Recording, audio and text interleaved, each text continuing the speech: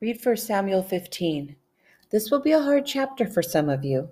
God commands Israel to completely destroy the Amalekites, and he is very specific. Remember, God is good. When something is hard to wrap your head around, dig deeper and pray for understanding. Saul's partial obedience is disobedience, and the ripple effect from it continues. Saul spared the king and took the choice livestock, justifying that this would be used for sacrifice to God. It's like tithing with stolen money. Saul is so prideful he doesn't seem to realize his sin. This is a prime example of how God views the theory, I believe my good outweighs my bad.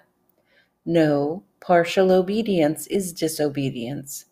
Saul does not repent until after Samuel confronts him. Let's all take some time and pray and ask God if there's anything in our hearts we need to confess and turn from. Meditate on Psalm 139 as you do.